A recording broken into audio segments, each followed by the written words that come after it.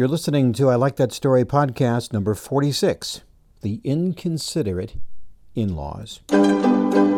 Today's story brought to you by Evolution Consulting, nationwide image professionals for styling, speaking, and stage.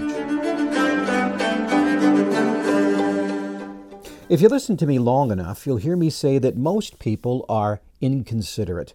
And by that I don't mean rude, I mean they just don't consider.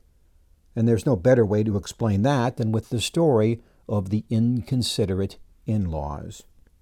Harold and Eunice had 3 children. 2 of them fled the farm as soon as they could, never to be seen again. And the third, a son named Tom, well, he stayed in the farm with his parents, lived in a smaller house in the back 40 by the creek, a place they used to call the hired man's house.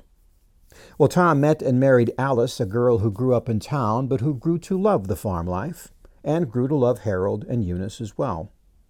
As they both got older, it was Alice who would stop by to make coffee in the morning, and listen to the farm report with Harold on the radio, and watch the sunrise with Eunice. She was the one who took them to town for shopping or for doctor appointments. Harold would often tell the other farmers over coffee at the cafe that Alice was a keeper, and she was. The 3 of them grew even closer through tragedy. You see, Tom, the son, died suddenly, and the grieving parents and the grieving widow struggled with the loss. Thankfully, with the help of neighbors and with Alice's hard work, the farm kept going, something that comforted Harold and Eunice, but did not help them consider.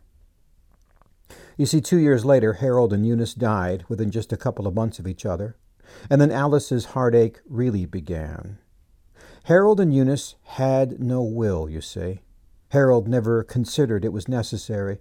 He often said the farm belonged to Tom and Alice. Not a big farm by any means, but 380 acres still adds up to a lot of money, and now it belonged, by law, to the surviving children. The children who flew in for the funerals, surprised now to find that they could now be sudden millionaires. Alice was also surprised to find out that she was now living on a farm that did not belong to her. The children, in a magnanimous gesture, offered Alice the right of first refusal when the farm went up for auction, if she could match the highest bid, which of course she couldn't. The farm was sold as quickly as possible. The children had been making plans for the money.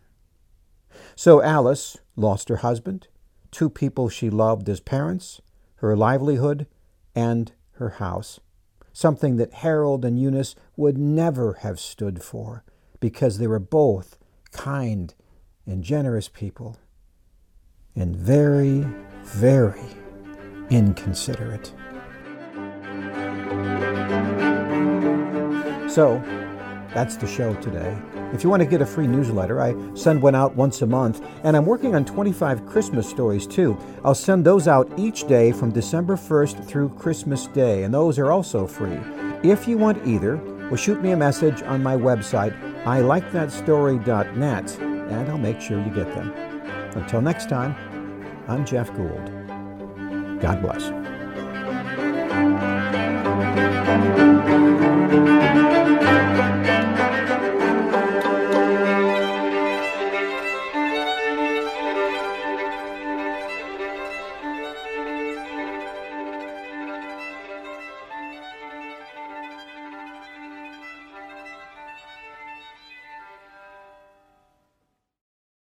This podcast is a part of the C-Suite Radio Network.